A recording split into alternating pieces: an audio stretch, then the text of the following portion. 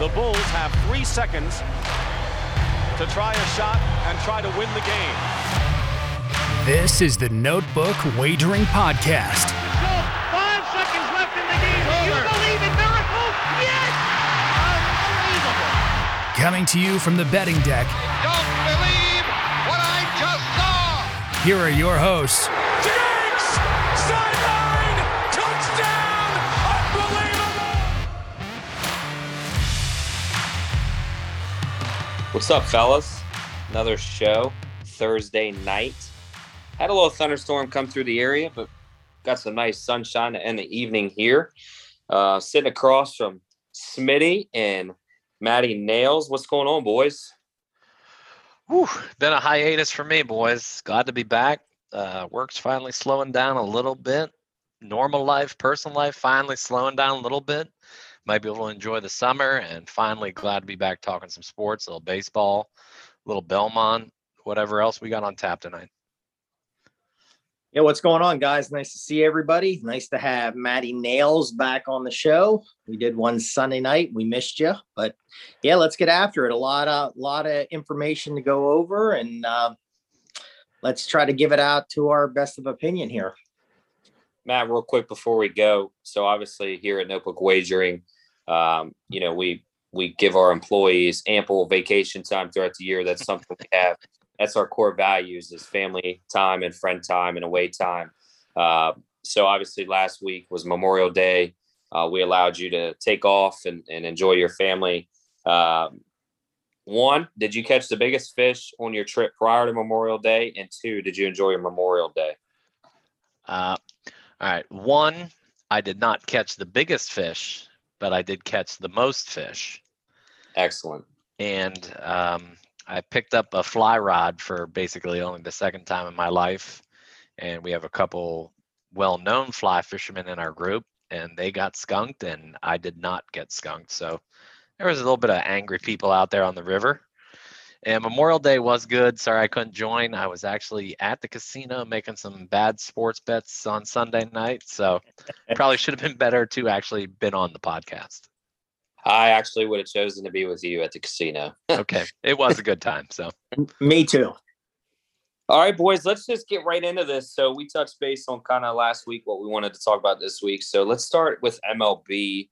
So we did MLB Knots, broke down some home and away schedules, some teams, we were kind of iffy on, some teams that are surprising us, cold teams.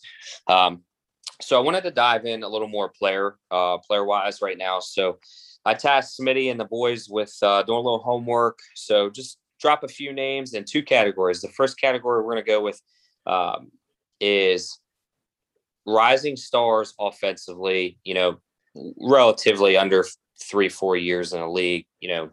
There's guys that have been there 6-7 years. Let's take them out. So we'll touch with them, and then we'll transition to rising stars on the mound. So Smitty, why don't you start us off? Rising stars offensively, or you just your typical fielder? Well, I mean, looking at the NL, I kind of dove in the NL. I mean, Tatis is just must-watch television.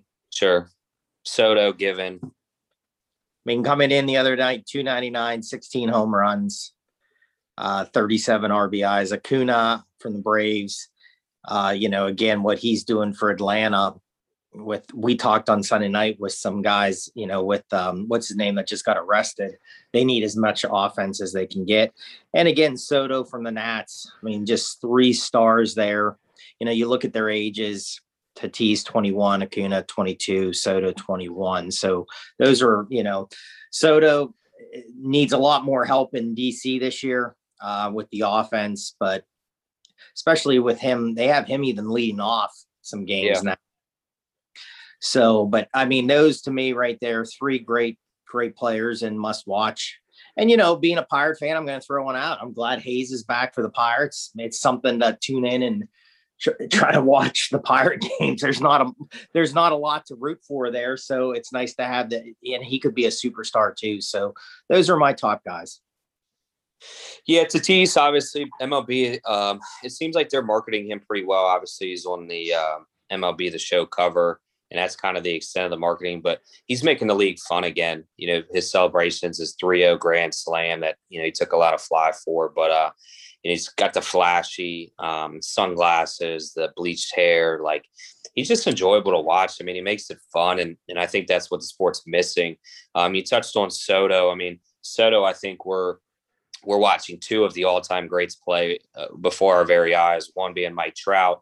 Obviously, he's an older guy, but Juan Soto, is, in my opinion, the second best guy behind Trout. And I think his stats back it up. So he's in the hitting category. He's being compared to guys like, obviously, Mike Trout, Ted Williams, Jimmy Fox, Roger Hornsby, and Ty Cobb. I mean, some of those are the greatest hitters to ever play the game.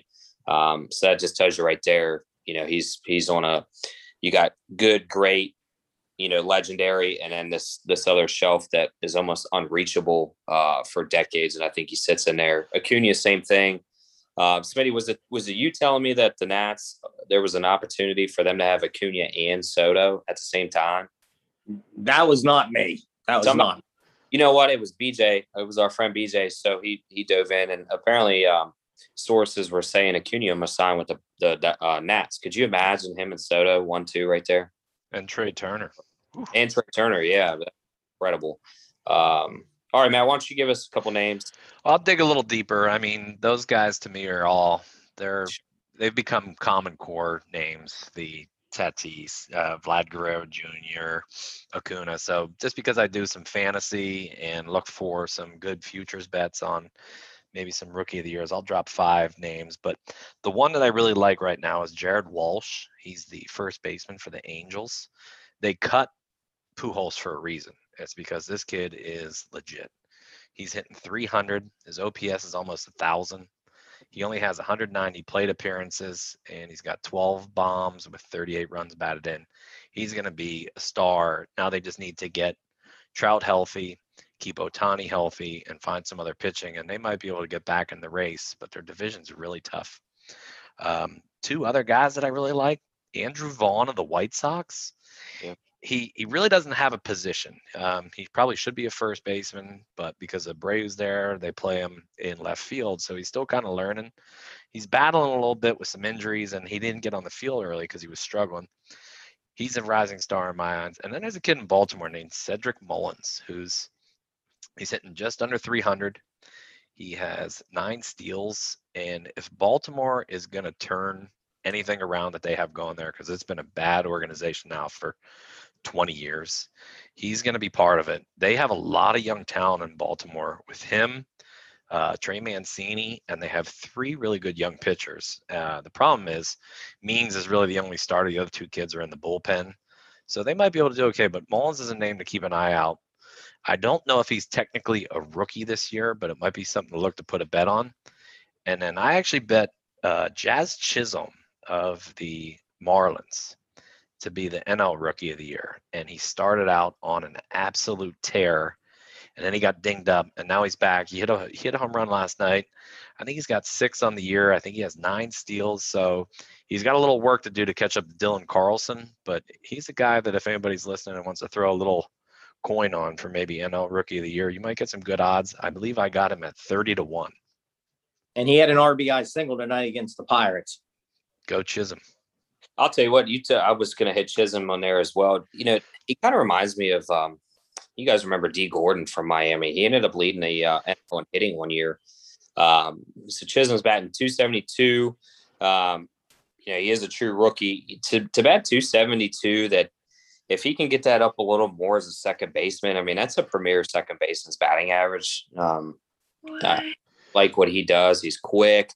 I have that D. Gordon style with him, just short, fast, just contact hitting with a little bit of power. Just real electric player. I think Derek Jeter's got something in him.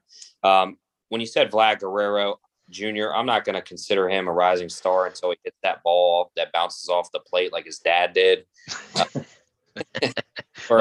He's going to eventually. He will. That's why I said until he does. And he just mashes the ball. Yes, he does. Yeah, he swings. I mean, angry. We've talked about that team before. Bo Bichette's another one. Biggio's boys on that team. Yep. They got the kid. Q, I forgot his name. Sunday night, you brought him up. He pitched last night, I believe, for them. Didn't throw as well as he did in the first game for them, but it seems like he has a lot of talent too, as one of their young arms on that team. Yeah, that was a Noah. We'll talk about that.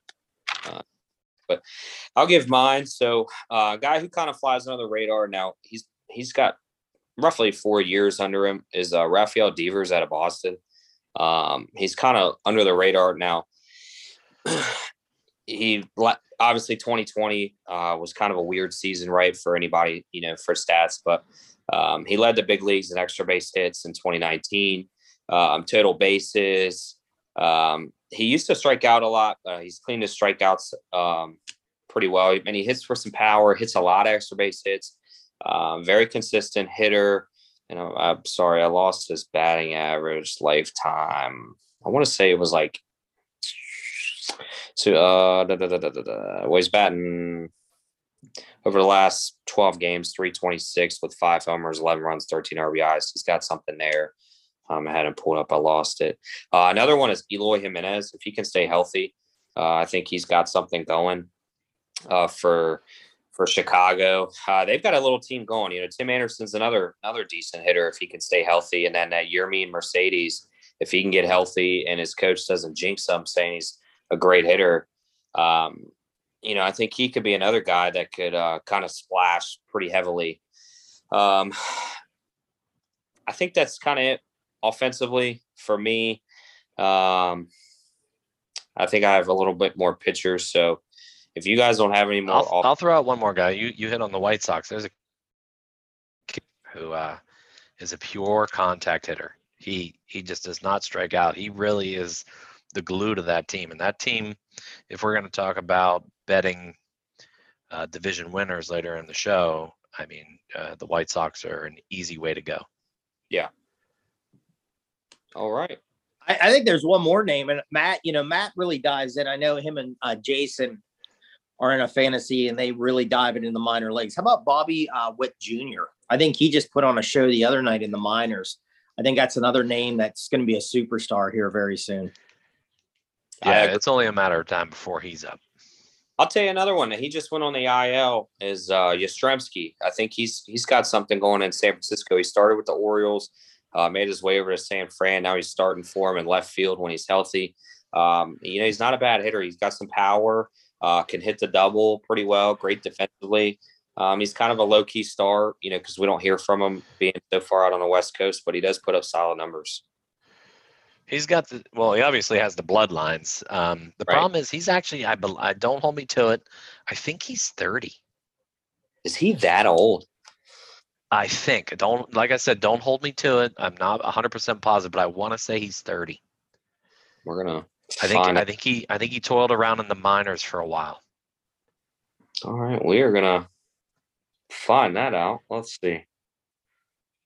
No, not Carl. We already know he's a Hall of Famer.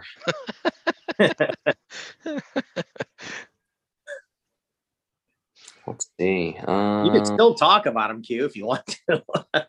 Well, Carl, I loved old Carl, but that was where my love for the Red Sox died, because the teams after him with Jim Evans Jim Rice, Darrell Evans, and the Darrell Evans, those cats, man, I hated those guys. Bruce Hurst, Oil Can Boyd, get him out of here. So you didn't like Spike Owen there? No. Oh, okay. No, he was trash. You are right. 30 years old. Jeez, man. I didn't realize that old. Yeah, it's surprising that it took this long for him to take off. But yep, it did. So we're going to take him out of that category. I mean, you should be an all-star by 30. I mean, Well, Q, right now would be a great line from what movie was this when you say, well, then cross him off then? I don't know. That's major league. That's a little major league right there for you. This guy's dead. Well, cross him off then. Oh, I do remember that. This guy's 38 years old. We're talking about under 25. We'll cross him off then. Yes, sir. All right, boys. What do you guys have on the mound? Let's transition to that. I'll start off one. I really like him. I actually watched him in college just because I'm a diehard SEC baseball fan. As Smitty talked about, I mean, that is as good as at least AA minor league ball. I mean, it's just so dominant down there in the South with what they pull. Casey Mize, he came from Auburn. They threw him to the Tigers pretty early. He pitched last year for him as a rookie. He's had a lot of comparisons to Max Scherzer. Max Scherzer was in Detroit to start. He had a little wild streak there. His command was a little up and down when he was up there, and he came to Washington and ended up creating a Hall of Fame career. Casey Mize just throws so hard. He's got a nasty splitter. If he could just tighten up that command, I think he could be another ace, Max Scherzer-esque. I got 3 guys, and I don't know if they're going to fit into our younger stars category. 2 of them definitely are, but my first one is Brandon Woodruff in Milwaukee. He is killing it. You look at every category, there's only one guy ahead of him in every category, and it's basically Jacob deGrom. Otherwise, he's getting the same Jacob deGrom treatment in Milwaukee. So he's given up 1 run. His ERA is 1.2. And I think he has 3 wins because Milwaukee refuses to score when he's on the mound. Now, granted, the other team has given them their best shot too, because you know that you're going to have to give up 1 or 2 runs to beat this guy. It's crazy. Second guy is Julio Urias for the Dodgers. Love him. Yeah, when they lost the redheaded kid, what's his May? Dustin May. They needed somebody to really step up, and this kid has done it. I mean, he was a high prospect coming through the minors, and the Dodgers. He was actually on one of my fantasy squads. The Dodgers were thinking he might be their future closer, and it never panned out that way. And then they saw how good his stuff was, and they transitioned him slowly into a starter, and he's killing it now. And then the last guy is he's not a retread, but he always had the talent, and Zach Wheeler. And he never got it going with the Mets, and he signed with the Phillies. And all of a sudden, and being a diehard Phillies fan, they need pitching, more pitching. This kid has finally given him a bona fide number 2, maybe number 3 starter. It's still not enough for the Phillies because they still are struggling pitching, but he's really become a good pitcher, and he's throwing a ton of Ks. I think he had 11 the other day, maybe on Sunday. I was watching the game. Yeah, I really like Urias, and I think we could even touch on Dustin May. I think pre-injury, he really came late last year, when they made that World Series run. People really got to see him with the carrot top hair. But I thought, he was 3-1 last year. He started 10 games. Dodgers were in all of those games. I think he's really got something going. He's a hard right-handed thrower, mid-90s. So I really like him as well. I think they have a nice young staff there. Another one, he's a little more established. I mean, he's been in the league. This will be his 5th year, but what Jack Flaherty's really done the last 2 years, 3 years really, has just been incredible. I mean, he's 8-1 right now. He's got a 2.90 ERA. They've won 10 of the games he's pitched in, won 10 of 11. He had 2 no decisions. He's just nasty for the Cardinals. I mean, he is the prime Chris Carpenter for them, if not a little bit better, in my opinion. He's kept them afloat single-handedly from a starting pitching standpoint. Yeah, and he goes games too. He doesn't come out after 5 or 6 innings. I'll throw out one more name before Smitty goes. Yep. If you guys remember, Kevin Gossman coming up for the Orioles was their best. He was their number 1 pitching prospect. I don't know if he was the number 1 pick in the draft, but he was their number 1 overall prospect for a bunch of years. And now he's out in San Francisco. He has finally learned how to pitch. I think he's matured. He still throws that sinker, he's one of the rare guys to actually do it. He pitched, I think it was last night or the night before, and he killed it. He's 4th in baseball in strikeouts. Yeah, people keep betting against him. Giants are one of the most profitable teams in baseball, and when he's pitched it, I mean, you can almost guarantee it's a win. Yeah. Then I think Gausman, he bounced. If I'm incorrect, Matt, you'll probably know this. Didn't he go to Atlanta on the trade deadline a couple years ago? He did, yeah. Yep. He may have had another stop in there somewhere else too. He may have bumped around a couple times. No, but that was a good. I mean, he's pitching unbelievable. I had May. Again, I dive more in the NL. I'm an NL guy more than the AL. So May, the Pirates, when they were going to trade their now jailbird reliever a couple years ago, man, his name was on top of the list, and I think the old regime of the Pirates wanted a couple more pieces for him, and man, I wish we would have got him because, I love him. Julio, the guy from, you were saying, Raris out of there too, really good. I had Flaherty down. Chris Paddock for San Diego, I don't think is having the year like he did maybe last year, but I still think is another good young arm. The guy out of Milwaukee that Matt talked about, Woodruff, we talked about him Sunday night. I gave out some stats, and he's just been dynamite. I'm just glad Q on this up didn't say Jamie Moyer. Oh. So I looked up Gossman real quick. He grabbed a cup of coffee in Cincinnati in 2019. Literally there for 2 starts. Okay. That was it. Yeah. See, I don't even remember that stop. Yeah. But didn't he, when he went to the Braves, didn't they end up using him out of the pen? Yeah, I think he was kind of the long reliever setup guy for a while. I remember that. I'll give you another name that and this is a Derek Jeter move. And I can't remember, is it Fernandez who tragically passed away? Yep, Jose Fernandez. So obviously he was like the real deal for them. And then they really haven't had a go-to pitcher since him. That was 2016 or 17. But Trevor Rogers, what he's doing for them, young kid, he's incredible. He throws mid to high 90s from the left, which, if you can find a lefty to throw high 90s, I mean, that's a plus in itself. And I'm looking at his stats. So he's 6-3 this year. He's throwing 10 Ks on average per 9 innings, which is up there with, guys like Max Scherzer, Yu Darvish, some other guys. He's a true rookie this year. He's got a 3.18 ERA. He's pitched 18 games. I mean, he's lifetime career.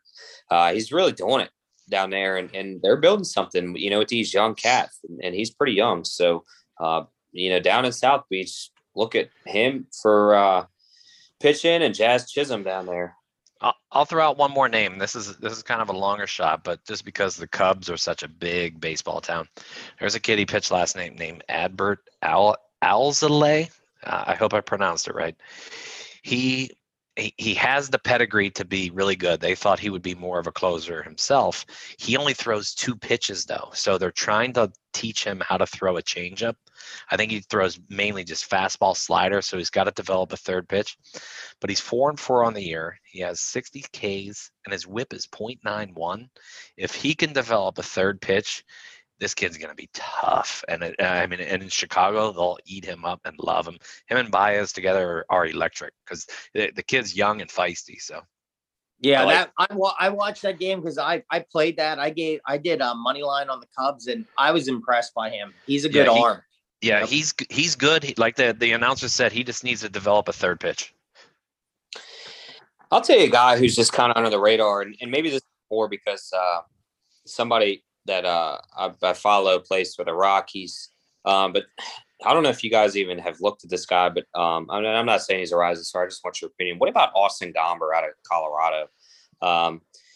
So he's 11-8 lifetime, 3.87 ERA. He's pitched 12 games this year. They're 4 for 5, but he's only got a 4 ERA, and most of his starts have been in Colorado. If you have a 4 ERA in Colorado, I feel like that's kind of showing something. He's got a 1.14 whip. In 63 innings, he's got 66 strikeouts, so he's averaging a strikeout an inning.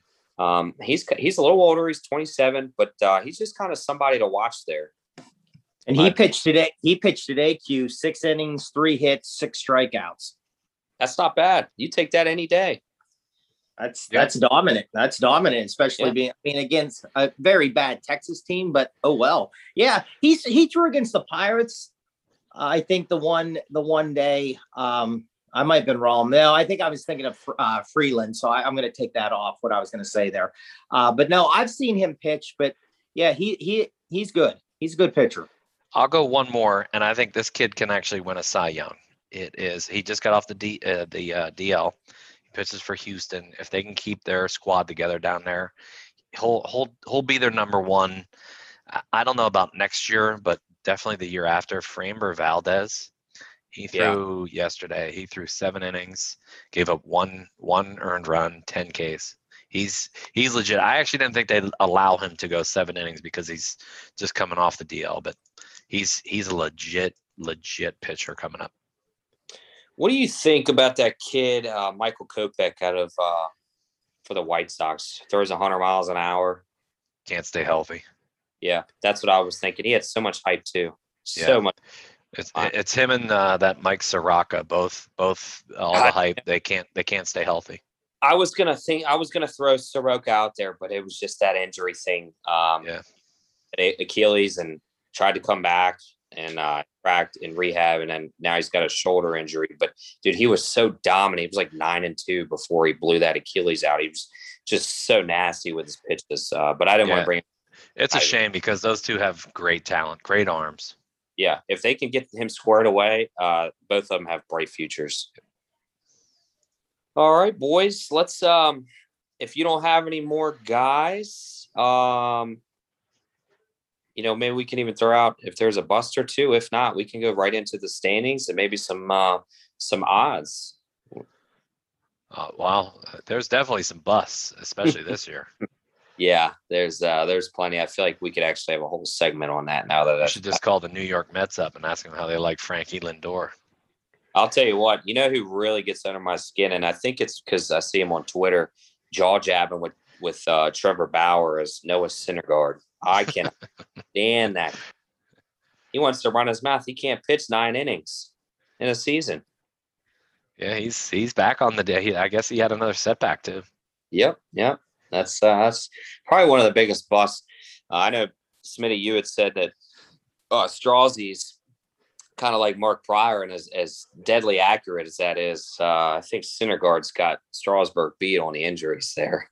Well, yeah, it's close. I call Strasburg the Tin Man. He's the new Deshaun Jackson of baseball. He is. Hey, he has a bad start. He's going on the 10-day DL. I've been saying that his career. Well, and I wasn't watching the game the other night, and Grant Paulson tweeted out that he was only hitting the gun at like 92. You knew there was issues there when Strasburg's hitting the gun at 92. There's something that wasn't right there. It's a guy that's just, he didn't pitch much last year in a very shortened season. He hasn't pitched a lot this year. A lot of money for a guy that hasn't pitched. Yeah, I'll intensify that statement. So it wasn't even 92. He was hitting 89. That's when there's a problem. 89. Smitty, can I get a bust out of you?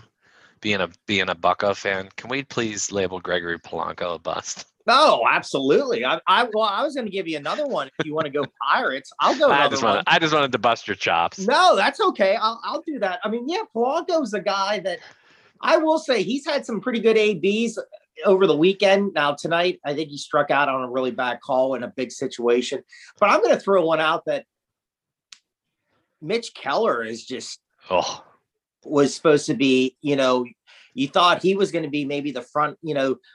With Tyon moving on, going, okay, he'll be our number one, and we have him, and we have some good young arms in the minors, and we have something here. But Mitch Keller would be one that I think I would throw up there that you just never know. It's a very hit or miss. But yeah, Polanco just has never, from what it looked like when he came up to what he's done, it's amazing. And it's shocking how bad his arms got. Hey, this portion of the show is brought to you by Trivial Pursuit. Here's the question of the day, since we're just throwing random junk out here, kind of. Who leads the majors in hits right now? Adam Frazier. What a job he's doing, man. I'll tell you what. It's a shame if they get rid of him, but honestly, they have to get rid of him and sell so high on him. If you hold on to him, I think his value just decreases. I would sell him right now and see what I can get in return. I think Colin Moran as well. I think Colin Moran's got some upside as a good first baseman. Can hit the ball, has some power. Obviously he's injured. No, he came back, didn't he, Smitty? No, he's rehabbing. Him and Phillip Evans are both down in Indy. They're playing tonight. They should be back probably here in a couple of days. He's got a lot of upside, in my opinion, to a team. Like if you're a team making a run for the playoffs, and you're let's say the Nationals, right? Josh Bell's just not cutting it out, in my opinion. Colin Moran, that's a team where if they made a run, he could instantly upgrade that position, from a hitting standpoint.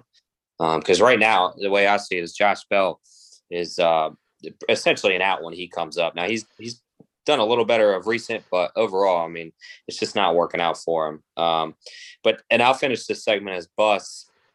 And, me and my dad were talking about this, and MLB has got to figure out a way to either do away with the rankings in minor leagues or maybe reevaluate it. But the Nationals' top prospect was Victor Robles, and the number 9 prospect was Juan Soto. And are they having total opposite careers? I mean, Victor Robles was supposed to be this flashy, powerful, just incredible hitting and spectacular defensive center fielder, was going to be the future of the outfield for them. And while he's great defensively, he made a great play up against the wall earlier today. He just has not panned out offensively for him. He was a guy they thought they could put in the 2-3 spot, maybe lead him off, and he's batting 8-9, and he just can't get out of that spot.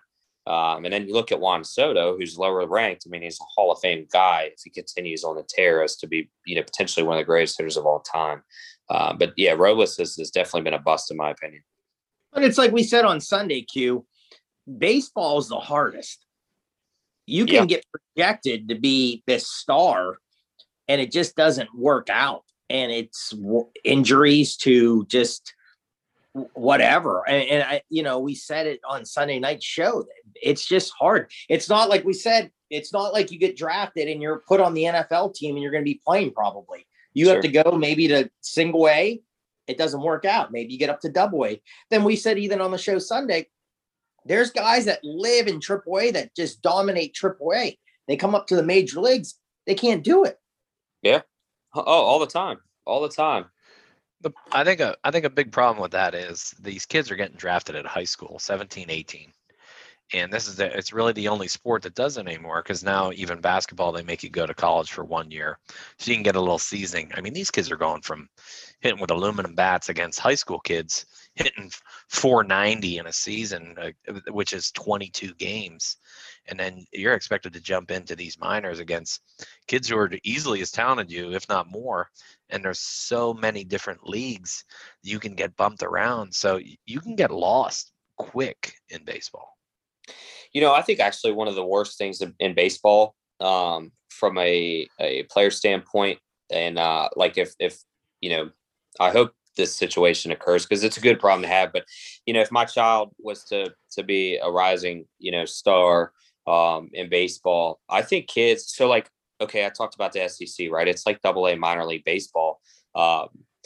When you go and play for a pristine program and you go to the College World Series and you're there 3-4 years and you're facing these kids, one, your body matures, 2, your strength matures, your baseball IQ matures, you're getting more at bats before you hit the pro level.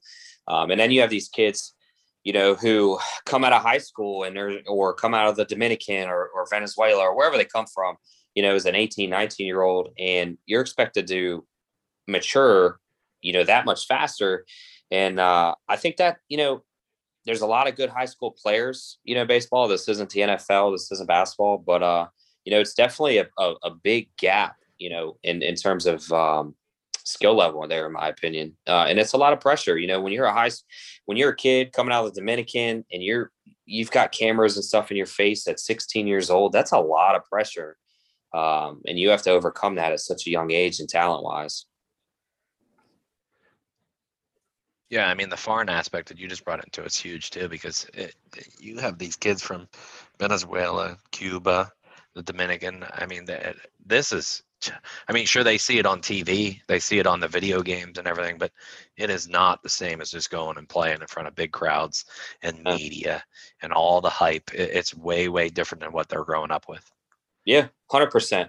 I mean, I think one of one of Carter Kieboom and Danny Espinosa's issues was, obviously I talk about the Nats because it's his hometown team, but Danny came out of high school, and then I believe Carter did as well. That's a lot of pressure, man. To not live life and to be expected to be the greatest thing. And you're just so every at bat people are tuning into, and you're scrutinized on every swing. It's just the pressure is just amounts it's immensible. And I think too, it takes how much some of these teams rush guys up. If you draft a kid out of high school, there's a lot of seasoning, like you guys have said, in the minor leagues. Well, some teams rush these guys up. Maybe they hit it really quick. And then they're just, when they get up to the show or even maybe up to AAA, they're rushed through and they're not ready for it. Another thing with the kid out of Vandy, I'm going to read, because, with the Pirates having the number 1 pick, it seemed like the Rucker was going to be the number 1 pick. Well, a lot of scouts, if you read some things, now they're saying, has he peaked? Yeah. There might not be any growth there for him. So are you going to take him? Now, again, being the number 1 pick, sometimes you try to maybe get another player and especially the Pirates, they try to look then maybe and try to spread it out and get a couple guys and just one guy with all the big money they got to give them. But that's what I've read on him. Same thing, overuse. A lot of college pitchers, they overuse them a lot. That happened to Brad Lincoln, one of the Pirates draft pick number 1 years ago, pitched, I think, University of Houston. His innings was crazy. Well, he got in the major leagues, blew his arm out. And then, they traded him. Then he became like a bullpen guy and was doing pretty well. And then kind of went away. I don't know really what happened to him. But it's just like we said, there's so much with baseball. There's a lot that goes into baseball. Yeah. So I just want to jump in real quick. So anybody listening, so Q's favorite team is the Nats. Smitty's favorite team is the Pirates, and I am a Phillies fan. And I love to bust Smitty's chops about the Pirates. And he made a bet at the beginning of the year. Will the Pirates win over 59? Correct? I think it's 59. Future bet 59. So right now they're through 54 games. They are 20-34. It's exactly 162 games. If you triple it, you win if it played out as is, you would win your bet by 1 game. That's how good these bookies are. Oh, they know what they're doing. Exactly. Insane. It's absolutely insane. I was just looking at them like, holy cow. They would go they'd get 60 wins. It's amazing. I don't know how they scout that. I mean, or how you put that in a computer, but listen, I'm not here to say there's any theory or anything going on, but it's just, they are so deadly accurate. It just makes you wonder, like, is there something behind the curtains we're not seeing? Because how do you know that, like, exactly, if you did that, they're right there and they win by 1, and like, it's just, and they're always so on. It's just incredible. All right, boys. I'll give you one last night, just how great they are. I took Westbrook under 23.5 points. He scored 24. Dude, it's unreal how accurate they are. I mean, I know it's all computer based, but it's so accurate, and it makes you question it sometimes, especially when you're losing. When you're winning, you're like, man, I got this thing down. And then when you're losing, it's like, it's rigged. I'm telling you, it's rigged. Smitty, great point, touching on a quick NBA though. For you degenerates out there like us, you know what? I love the 76ers. Bet the Hawks to win the series. Oh, well, Embiid doesn't play. Bet the Hawks. You're gonna get plus money right now before it comes out that he's probably not gonna play. Bet the Hawks. Yeah, it seems like that injury is a little more serious than what they initially thought. Somebody, I don't know who it was, and I wish I could give him credit, said they say it's like a minor tear of the meniscus, and somebody goes, is that like being maybe pregnant or minorly pregnant? He's like, either you are or you aren't. Either it's tore or it's not. He's like, it doesn't matter how bad it is when you're 7'1". He's like, it's not going to work. So yeah, bet the Hawks. All right. I'll tell you another guy injured, Anthony Davis, just to finish that NBA off. It seems like maybe his injury is a little worse than they expected. It's kind of hampering them. So they're in trouble. They're on the ropes. Well, I played the Lakers tonight -2. I just hope LeBron James stays on the court the entire game. Oh, you don't like even if he goes to the bench? Oh, there's a zinger. Oh, absolutely. I was zinging him Sunday. Matt, I said it. I can't stand the guy, and I'll say it. I don't care. I can't stand the guy. You watch their games. If somebody like loses the ball, he doesn't run back on defense. He just stands there. And then his guy's hitting a bucket like a wide open 3-pointer. And then I don't care. Hey, Ben McDonald said it great the other day, and I've been trying to get Ben McDonald to come on the show. One of my pitcher? favorite. Yeah, pitcher from Baltimore, LSU. I've been writing him. I love Ben McDonald. I wrote him something the other day, and he wrote back to me. And then I said, hey, please, we'd love to have you on. He then wrote it on Twitter the other day, and it was he said it perfectly. He's like, young kids, don't watch him. This is not how the game's played. Anybody, I don't care if you're losing by 60 points. Now, if he needed to get treatment for something, if he was hurt, maybe you go back and start treatment. I don't think there's an injury there. He got off the bench. There was 4 or 5 minutes left in the game. He got up and just left. Who does that? Yeah. And what does that show to young kids? Listen, you hear all these people always saying it. Dickie V says it always, like, young kids, baby, don't watch that. Don't watch that at all. Stay and support your team. That was ridiculous. The guy's a clown. I hope they win tonight by 2 because I have him. So go LeBron James. He's a clown. I hope they win by 2. I hope they win by about 20 tonight and then lose in Phoenix.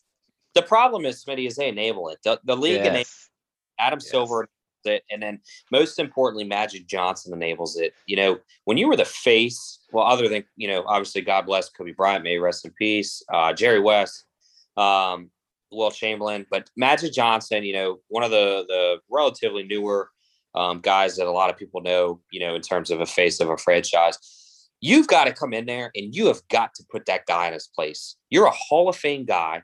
You're one of the greatest point guards to ever play the game. And he comes to your town and disrespects your team like that. I've never seen Magic Johnson walk out 5 minutes left before like that. Now, like you said, if there's 2 minutes before halftime, you took a bang shot to the thigh or something, you got to get it worked on, or you twist an ankle, or at the end of the game, you're getting blown out and you had an injury that starting to prep for. I get that. But he's going to say something, or he's not going to comment. But then he takes flack for it, and they don't come out and they don't say like, oh, he was getting an injury. He just does what he wants. He runs that program and runs that team, and it's disgraceful.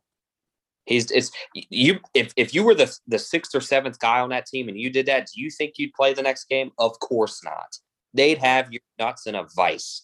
No, and I'll just piggyback off this, just to go back to this. I heard a great thing the other day, maybe about 2 weeks ago. Soto in a game for the Nats supposedly I didn't watch the game, but I heard it on the radio driving into work.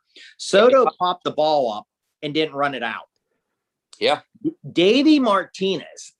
Again, I don't care about Davey Martinez, but Davey Martinez made him stand up in the locker room in front of the entire team and apologize to everybody. Oh, yeah. Good for Davey Martinez. I'm surprised some snowflake didn't chime in, though, and be like, oh, my God, you're embarrassing him and hurting his feelings and ego. Hey, get that trophy for everybody. Hey, let's move on. Let's go in. Can we let's real quick. Let's go. I know we bounced the NBA there, but I'd love to just really quick through the divisions in Major League Baseball. Yeah, we'll just finish off on that. And just see, like, Maddie can throw out what some of the betting odds, and let's try to give out some of the viewers. If you want to jump on a future bet here on somebody that could win the division and get some numbers here, let's throw that out and let's try to pick some winners here. All right, here we go then. Go through all the divisions. Yeah. So let's run through all of them real quick. So we'll start out since Smitty loves the NL, we'll go there second. Let's start out with the American League. We'll touch on the big daddy of them all, the American League East. We'll get it rolling right out of the gate. Right now we have the Yankees are -115, Rays +275, Red Sox +375, Orioles are plus 600, and don't worry about the Blue Jays plus 600. Don't worry about the Orioles. So I personally, I would keep my money on the Rays. They actually just pummeled the Yankees again today. That team is playing phenomenal, in my opinion, and they have the recipe to do it again. Yeah, last couple seasons when they've been good, they've had the Yankees number and they can hang some runs. For some reason, man, Tampa can win a lot of 2-1, 2-1, 3-1 games. But when they play the Yankees, they like to put on some numbers. Yep. And their pitching's phenomenal. And if you can win those late games, 2-1, 3-2, and you're poised, that can take you a long way. Yeah, they're the organization that has basically started this trend. Hey, I'll throw 6 relievers 1 inning to start a game until you can get, especially in a doubleheader. They've been doing it where they're gonna throw 6 relievers and you're gonna get to the closer going into the 7th with 1 to go. They're killing it right now. They're actually a great bet to actually look at to win the World Series this year. They're an ace away from winning a World Series. They need that true number ace. I'd be all over Tampa. I mean, there's no doubt. And I mean, we talked about this Sunday night. The one thing, they're 21-9 on the road. I mean, a team that can go on the road. Now, I said it on the show Sunday. They're probably in a better mood when they go on the road, but I love that. And the Yankees don't beat them. They can't beat them. And the Yankees are, I think, in some trouble. Boston, again, we said it, Matt. I know myself and Q, we made fun of ourselves on Sunday night show. We made fun of them at the beginning. They're playing really well, but you would have to think they're going to regress a little bit here. But where the odds are right there, I think it's a clean sweep by everybody there in the East. Take Tampa. One quick bullet point though, sure we can get it at plus money now. The problem with this division is the Yankees and the Red Sox have all the assets in the world to just pull a huge trade. Okay, hey, the Nats are struggling. Hey, let's go get Scherzer for one stretch run. The Rays can't do that. They just can't, and they won't. No, you're dead on. They don't spend the money. They're Billy Bean ball, just executed better than the A's, in my opinion. Yep. Or they'll call the Pirates and they'll just steal a trade from the Pirates. Hey, see how I can make fun of the Pirates myself? You should make fun of the Pirates. This is why life's good. Hey, can I just say I'm watching the Pirates right now, which they're losing, so that's going to hurt my overbet. But I just want to throw this out real quick. Well, there's a Ross. Is it Detweiler? Remember him? Ross Detweiler. Yep. Yeah, he's pitching for the Marlins. Yeah, he's been throwing okay too. Yeah, he has pretty good style. Yeah. And Hayes a triple. So he 2 or 3 hits already. If you're going to go to PNC Park this year, that's why you're going to see PNC Park. Detweiler was the national Steven Strasburg before Steven Strasburg, and he just never paid. Yep. Some injuries. Yeah, good arm. Yep. Good arm. I remember him in college. I think he pitched at Southwest Missouri State. It was a high draft pick. Yep. Mm-hmm. All right, Matt. Take the AL Central. AL Central. So right now the White Sox, huge favorite, minus 400. Indians plus 375. The Royals plus 1,400. Twins plus 1,800. Tigers, adios. I think Chicago is going to run away with that. I think Cleveland's just too pedestrian this year, losing Lindor. Obviously, Lindor hasn't been performing, so it's not hurting them that bad. But who else they lose? They lost Carlos Santana, if I'm not mistaken. Last they traded away Clevenger. That was a big loss for him this year. I mean, it's really Shane Bieber and one more pitching well for him, and then the rest are just very average. Yeah, their pitching keeps them in it. I would actually, this would be a no play for me just because the White Sox is such poor betting odds at minus 400. I can't see if I were to throw any pizza money on anything, it'd have to be the Royals at plus 1,400. But I don't think they can beat the White Sox. No, they just don't have the pitching, in my opinion. They have young, good, decent pitchers, Singer and Keller, but they're just not there yet. Yep. Yeah, I agree. I mean, you would go Cleveland, but I'll tell you, Cleveland's boring. You talk about, I mean, they've already been no hit, I think, once. Just not a lot of offense. Like you said, they have some good arms. I agree. Again, with the White Sox, Lynn's pitching extremely well, pitching well tonight. Does he continue what he's doing? I don't know. I mean, it seems like he starts really quick and then he kind of goes down. We'll have to see with that. But I agree with Matt. I mean, you would have to just if you're going to throw somebody different, go Cleveland. Kansas City, Q, you talked about Kansas City Sunday. I think they have some talent. I don't think they have a shot to win this. So this would be a pass, or just throw a little bit. With Kansas City, if they make another move or two next offseason, I think they could make a deep run. But with the White Sox, Matt, can you pull it up? Maybe the White Sox might be one, since it's minus 400. I mean, if they all pitch well, Dallas Keuchel, Dylan Cease, and Lance Lynn, and if Mercedes can get back, Tim Anderson hits well. I mean, they have Giolito. Yeah, Giolito. I mean, they have the pieces to make a deep run. So maybe that's a team you look for. If they could keep home field advantage or something through the playoffs, winning the AL pennant. Yeah, they're second in line to win the AL pennant, plus 350. That's to me worth laying. I mean, I think the AL can easily be won. I'm looking at the teams and I don't see a team running away with it. See, I'd rather lay the plus 800 on the Rays to win the AL.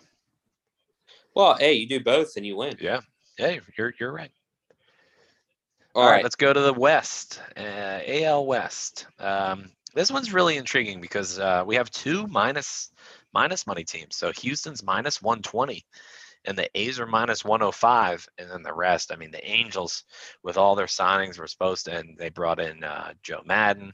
They're plus 2,000. Seattle's plus 5,000. Texas Rangers plus 20,000. Woo. Lay $1 on the Rangers. I mean, God. Rangers are bad, and Trackside breaks me all the time and is like, absolutely do not touch them any day. They're horrible. Yeah. That's his team. Can I want to hit on, before we throw it out here, I thought this was interesting. Greg Peterson, that's been on the show, tweeted this out this morning. So Seattle last night got shut out, and I think it was against I don't think it was against, I think it was against Oakland. They're 5 through 9 hitters. All right. So they had a guy catching Murphy. He hit 175. Yep, they had a guy Murphy playing DH Nottingham, 130. Tyler Trammell in center field was hitting 157. Jake Mayfield was hitting 172. And I think it's Jack Fraley, if my writing from this morning, if it was correct, was hitting 167. That was their lineup last night. So 5 through 9 hitters, they were all hitting under 200. That's remarkable. I think there might be another kid too. They brought up that Jared Kalenic, the rookie, the touted rookie, and he's actually struggling too. I think he's hitting like 170 out of the gate. And one of those guys had 2 hits in that game. They got shut out. Just to let you know, they got shut out. I thought that was a great. Greg Peterson wrote that this morning. So I dove into the box score and I just wrote down some stuff on that. So yeah, 5 out of the 9 players in Seattle was 176 or worse in the lineup last night. They've been no hit twice this year. So what's that tell you? Bad. They stink. I'm going to actually roll Houston on this one. I just think they have the depth. Obviously, they've been battling some injuries. They had the cheating scandal. But I still think Altuve, like Bregman, still hits really well. They have a good bullpen, good starting pitching with a lot of playoff experience. And Oakland is just that team. They play really well. Now they started off putrid, and then they went on a nice little tear of like 13 straight. They don't have the depth, in my opinion, to make a true playoff run when it comes down to it. They just always let you down in the first round. See, I would actually lean Oakland in this one, just slightly. I can't argue your points at all. I don't know if Houston has enough pitching this year, and I actually think the A's have a little better pitching. Cole Irvin was a nice find by them.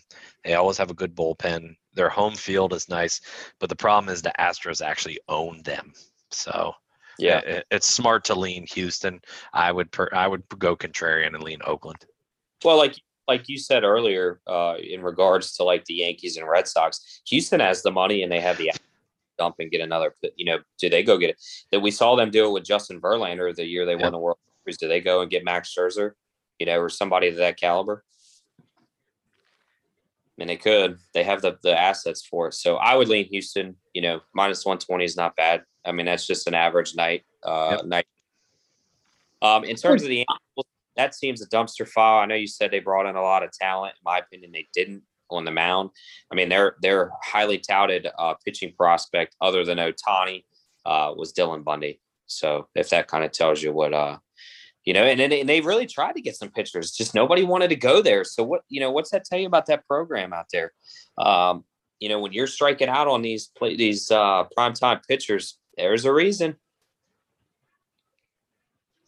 I would lean. This is tight. I mean, I think this is really tight. I'd probably go with the Astros. And I like Oakland. Or Matt, I wanted to ask you something. That Irving, you said, was he a Philly? Was he a Philly arm? I think, but don't hold me to that. And I don't think he ever panned out. Okay. And I liked him, lefty, if I'm correct. He was pitching well, but I have a stat down because I really was trying to back him, but I think he is 0-4 with a 5+ ERA in his last 4 starts there. So he's starting to struggle out there in Oakland. And I agree with what Matt said. The Astros don't have a ton of arms. Greinke's very, it's not the Greinke like we've seen in years past. But I would probably take the Astros in this one. Smitty, you are correct. 19 and 20, he pitched a total of 4 games for Philly. Yeah. Okay. And, a stat I was just looking at, again, home and away, because, with the cheating scandal, they take a lot of crap on the road, the Astros, but 17 and 11. They should take a lot of crap on the road. Oh, absolutely they should. But you got to, maybe that's motivating them. 17 and 11, and they're 11 and 12. Or no, excuse me. Hold on here. Nope. I'm sorry. Wrong stat. 11 and 12 away.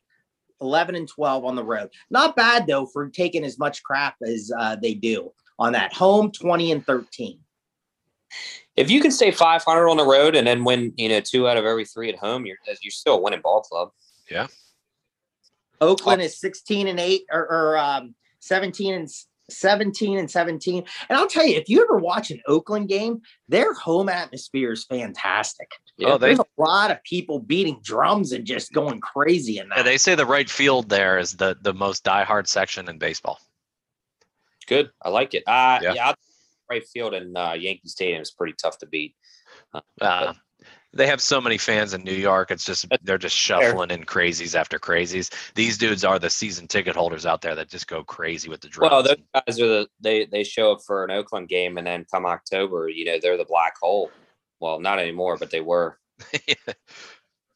All right, let's transition to the NL East. Okay, NL East. This is my division. Hate the Mets, hate the Braves, hate the Nats. I don't mind the Marlins. So, all right, Mets are the betting favorite here at minus 145. A little surprising, but they have the arms. Atlanta's second at plus 250. Phillies are third at plus 650. Nats plus 1,500. Marlins plus 1,800. Q, go ahead. Let's hear what you got.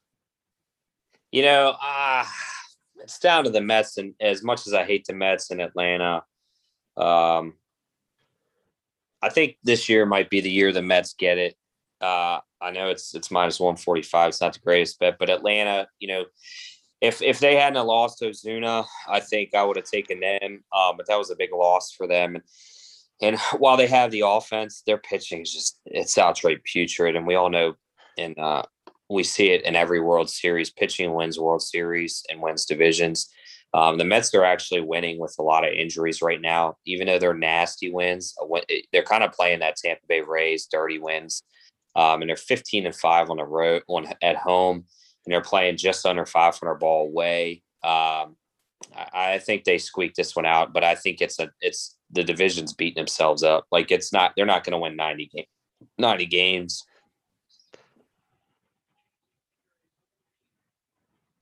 I think this one's hard, I think. Could you get great value? Q brought it up Sunday with the Nats. Could they go on a major run here? They can, but again, Strasburg, DL. Corbin did not.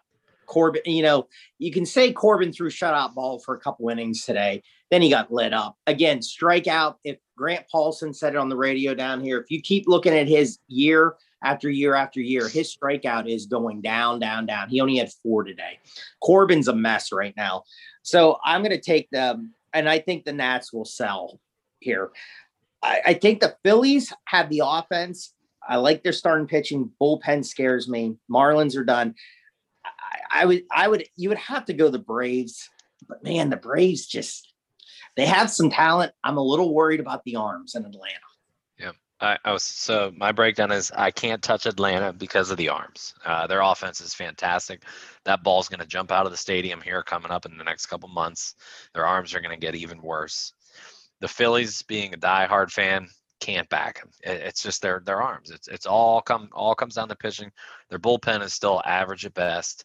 They have the offense. Harper will get back and they'll get rolling. And it pains me to say this. There's only one team I hate more in all sports, more than the Mets, which is the Dallas Cowboys.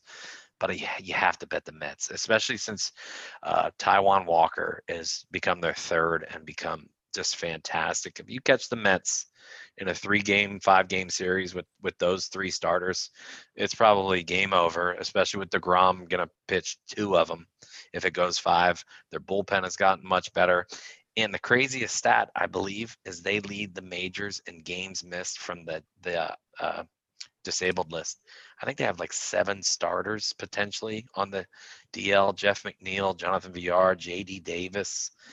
Alonso injured. Brandon Nemo's been injured. Yep. I mean, yeah.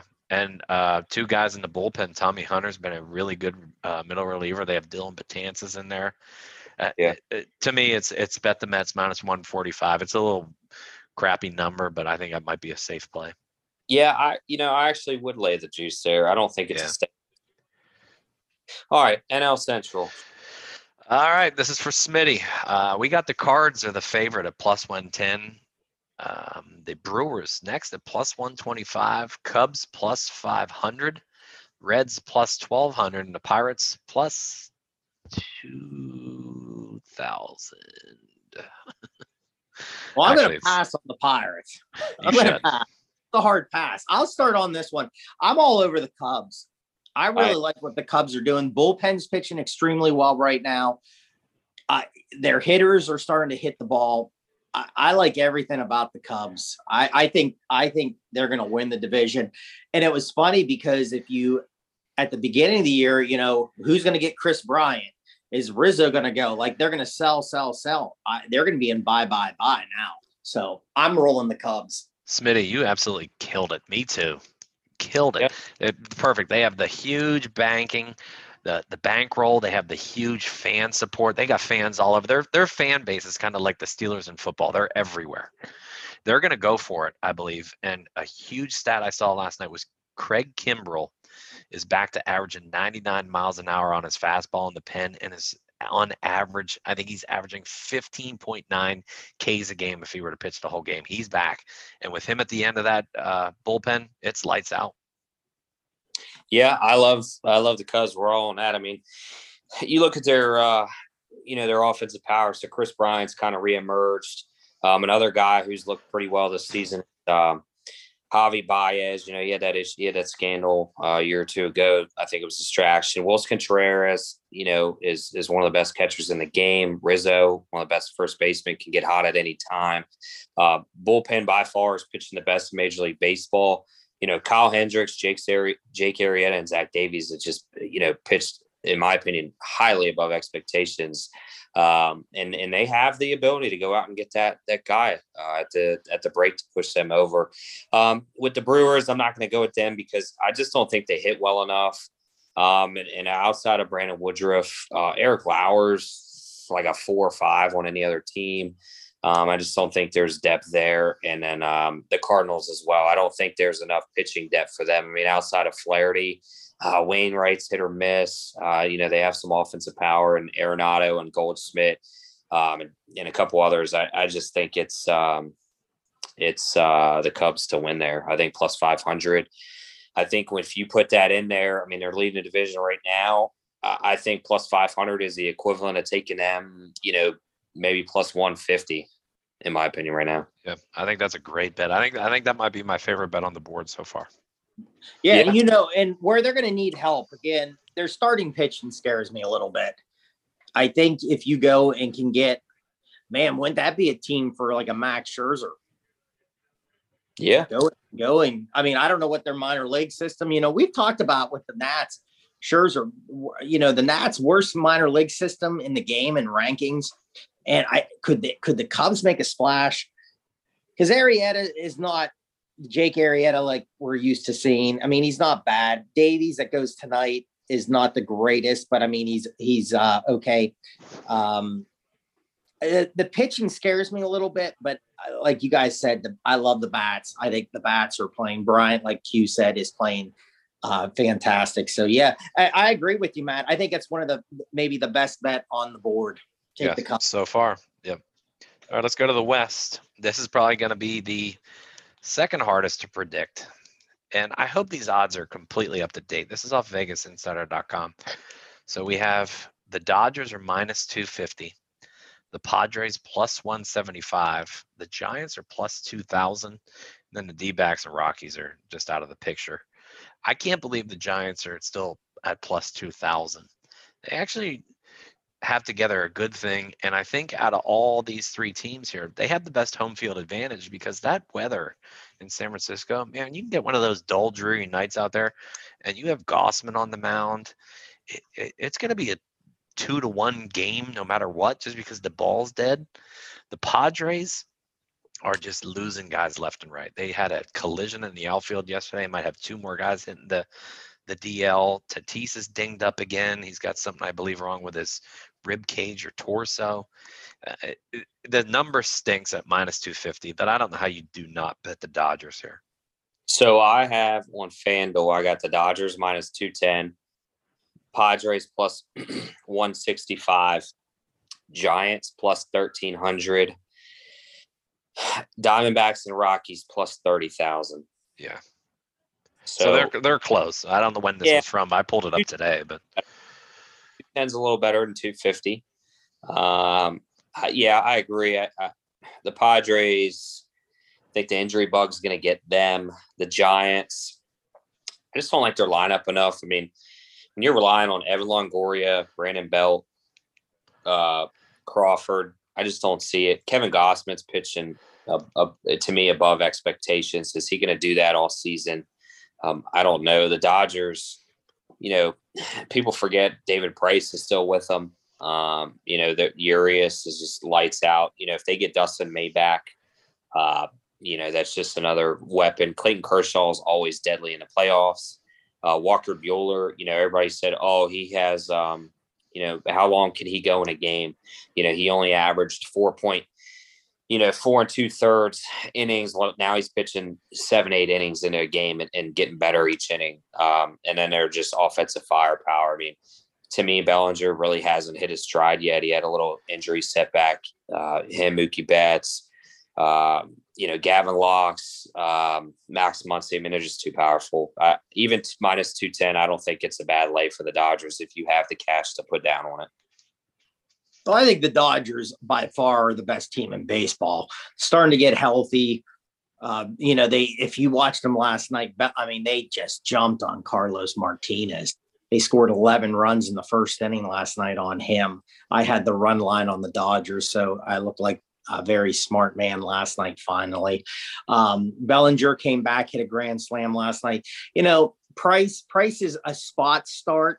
They're kind of starting him. He's only going about 3 innings if he starts, or 4. I think that's all he can kind of do now. I think you'll see him more out of the bullpen. Again, Dustin May needs to come back, but they're and they'll do something. They'll make a splash. They're going to look at somebody and say, where do we need to upgrade here? But they're getting healthy. I think they have I lost a guy that can't stand the Astros, a reliever. Oh, I know who you're talking about. I can't think of his Joe Kelly. Joe Kelly's coming back, I believe. I think, wasn't he still on this team? I think he's coming. I think they're getting like even a couple more people I read the other day coming back. I could be wrong on that, but they're getting healthy. They're they're by far the best team. I agree with you, San Diego. San Francisco, Longoria is playing really well right now. Again, I agree with Q. They're an older team. Can they last this long? I think the Dodgers by far is going to win this division, and they'll win it by a couple games. Smitty, you stole my thunder. I was going to say, who's the oldest team in baseball? And it's the Giants. Giants. It's not even close. I mean, one crazy thing is, though, Jake McGee is their closer, and he is absolutely lights out right now. I think he's leading baseball in saves. Hey, it's been a great story. I mean, again, Longoria, if you would have thought, like, where did he just disappeared? I mean, he's having a great year. I just picked him up on my fantasy team, and the night he had a home run. Posey's playing really well. Posey's back to catching a little bit more this year than he had in previous years. So one of the nice things about working from home is I get to watch a lot of day baseball. I'll just have it on in the background.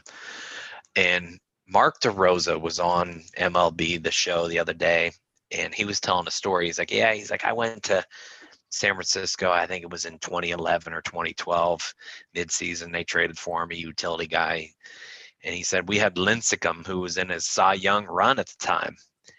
And he said, but Buster Posey was in his first or second year, maybe his second, maybe second or third.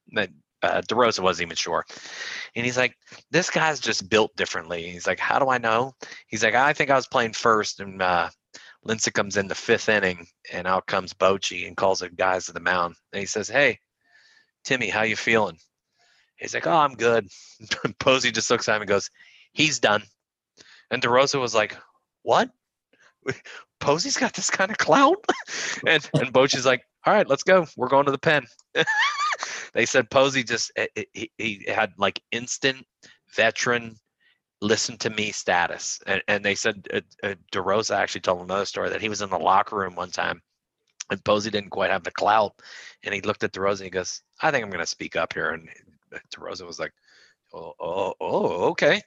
I guess I mean, but he said, man, if you have the clout to say to a Cy Young winner in a great run that you're done through the fifth inning, get out. They're like, this dude's a leader, and just climb on board. And that's why they won those every other year titles for 3 runs.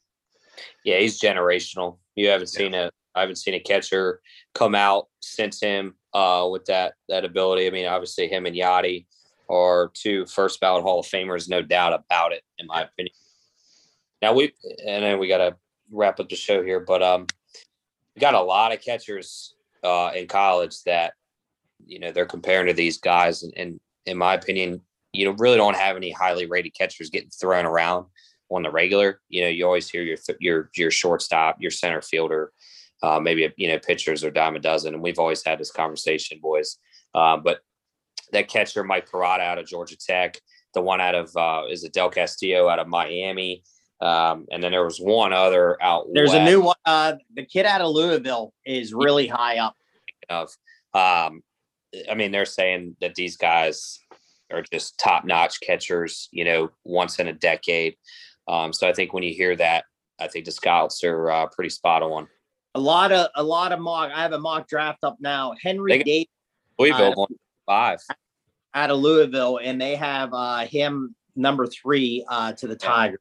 Yeah, they're when you get once in a decade comparisons, usually it's pretty accurate, and it has been for a while. I think that's one of the hardest positions to predict, though. I mean, I just looked up Yachty to see when he got drafted. He didn't get drafted to the 4th. Buster, I think, was first round. But then you have guys like Piazza, who, I mean, he went round 46 or something. Sure. And being a Phillies fan, I mean, we drafted Jorge Alfaro super high. He never amounted to anything. It's just a super hard position. Oh, 100%. I just think, you always hear this guy's an ace off the mound. And there's obviously more failure. So I was just saying in the sense of when you start hearing highly touted catchers, you don't hear that's not being thrown around year in and year out like pitchers and shortstops. It's kind of the point. It's funny. And then we'll go to the Belmont and then we can wrap it up. Just looking at this mock, this Jonathan Mayo, 4 high school shortstops in the top 10. Yeah. What's it? The one out of Texas, they said is the kid kind of jumped the charts. Jordan Lawler, I think he's still linked with the Pirates, but they have him taking the Pirates now taking Marcelo Meyer out of California, Lawler to the Rangers, Davis, the catcher, Brady House, another shortstop out of Georgia to the Red Sox. Leiter from Vanderbilt goes to Baltimore at 5. Kumar Rocker out of Vandy drops the whole way down to 6 to the Diamondbacks. There's another shortstop out of North Carolina to 7th. An outfielder out of BC to the Rockies. The top young pitching arm out of high school to the Angels. And an outfielder going to the Mets out of college, out of Sam Houston. So there, again, it's athletes, because then those shortstops you can move around a lot. I was just going to touch on that, Smitty. You know who you can blame that on is A-Rod. He kind of redefined how they draft and look at shortstops. Yeah. Well, you can even say Cal Jr. I mean, shortstop to third. And you can, because you can move them. I mean, they can play the outfield and they can go there. I mean, they're athletes. Yeah, 100%. Trey Turner came up in the league as he's a true shortstop, but at the time they had Desmond, and so he started his first entire year at second, and obviously did really well there, and then slid over when Desmond didn't come back. But they're so maneuverable. Turner can actually play a hell of a center field. Yeah, he did. Yeah, he played some center. So, yeah. All right, Smitty, that's all I got for baseball. If you guys don't have anything else, that's all I got too. No, I'm good with baseball. Let's just, I know we're going a little longer here. I can fly through this really quick. So we got the Belmont coming up, the third big race out of the year. Now, again, a lot of things have changed. Certain guy is not allowed to enter horses into this. Where's the action? We gave you the Preakness winner. We gave it out. We have a great guy, Trackside's one of our good friends that gives us information. He gave me some info on this. Again, it's only 8 horses. Now, Maddie, I'm going to let you, because I know you're a big horse guy. I think we're the 2 horse guys on the show here. With this Trackside, again, he says he thinks this is essential quality. He said this is the horse to beat. He thinks it's a lock. He thinks this will win the race. He said, Rambyre, he got it the 3rd spot. It won the Preakness. It ran the highest speed it ever did. Can it come back? Numbers don't look great for Preakness horses to bounce right back to this race and win. So keep an eye on that one with that. Johnny Velasquez, Johnny V is in the saddle for that horse. I kind of like that to maybe be in the maybe 4th in this race. I'm going with, Rock Your World's another one that I really like. Trackside thought it was kind of weird that they kept Joel Rosario on it. Didn't run very well in the Derby. It was leading, and it's going to get out again in this race. It's going to go got way back than in the Derby. So that's the big question mark in this. I like Known Agenda. Known Agenda in the Derby was the number 1. It was put on the rail. It was the number 1. Well, that's a killer. Now, the great thing about this horse, I think, can it watch the speed horses, which will probably be Rock Your World, maybe even Hot Rod Charlie, to get out in front here and come back. I like Ired Ortiz Jr. is on this horse, the best jockey out of Belmont. Now, the problem is he got thrown off a horse today and got taken in an ambulance. Now, everything they said, he was alert, he was moving. So we got to keep an eye on that. But I really like Known Agenda. That is going to be probably my number 1 horse in this race, because I'm not going to bet essential quality. It's going to go off at just a wild number, because it's going to be the favorite in this. Hot Rod Charlie is one, 3rd in the Derby. It won the Louisiana Derby. Pratt, the jockey's on it. The big question mark, does this horse have the distance? I'm not sure on that. So where am I going to go? I hit this. I hit the Preakness, but I'm going to probably play a Known Agenda win in place. I do like Essential Quality to probably get 2nd place. I just can't bet it first. So I'm going to go Known Agenda 1, Essential Quality 2nd, and I'm probably going to go Hot Rod Charlie 3 on my board here. But I'm going to keep looking over the next couple of days, and I will tweet it out. Matt, do you have anything on the race? I do. You actually stole my thunder. I like Known Agenda as well. But here's the kicker to me with this race, because it is only 8 horses. I think they're going to stay jumbled the entire time. I think these are all, except for the 2 long shots, I think these are all speed horses. And then I think when they get down to that last stretch, it's who's going to be the freshest, in my opinion. Known Agenda doesn't have to worry about the rail. Essential Quality is going to be there. Hot Rod Charlie's, I mean, his odds are almost as good as Essential Quality. Same with Rombauer. I think Essential Quality is going to get squeezed out. I think he may have run the most out of all these horses. I could see him tiring a little bit. So I would throw in Known Agenda, horse 6. I would throw in Hot Rod Charlie, horse 4. And I would actually try to get a little better odds and give me Bourbonic at 15-1 and squeeze out Essential Quality and Rombauer and bump them to the 4-5. Yeah, the thing that scares me about Rombauer is just, again, only having 3 weeks off. Yeah. Yeah, I think he'll come out quick, and he'll be right in the middle. He's in the 3 slot, so they're going to come out. I think they're going to be jumbled. I think they're going to keep it real close and see who sets the pace. And I could see Essential Quality setting the pace, and I think he's going to tire. Yeah, I mean, you said the number 1. It won the Wood Memorial. It was 13th in the Derby. 15-1 morning line where I saw on that. Yep, still 15. I agree with you. The five that France Go, whatever. Yeah. It got 7th in the Preakness. I think that has no shot. No, not in any race with distance. I don't think he does.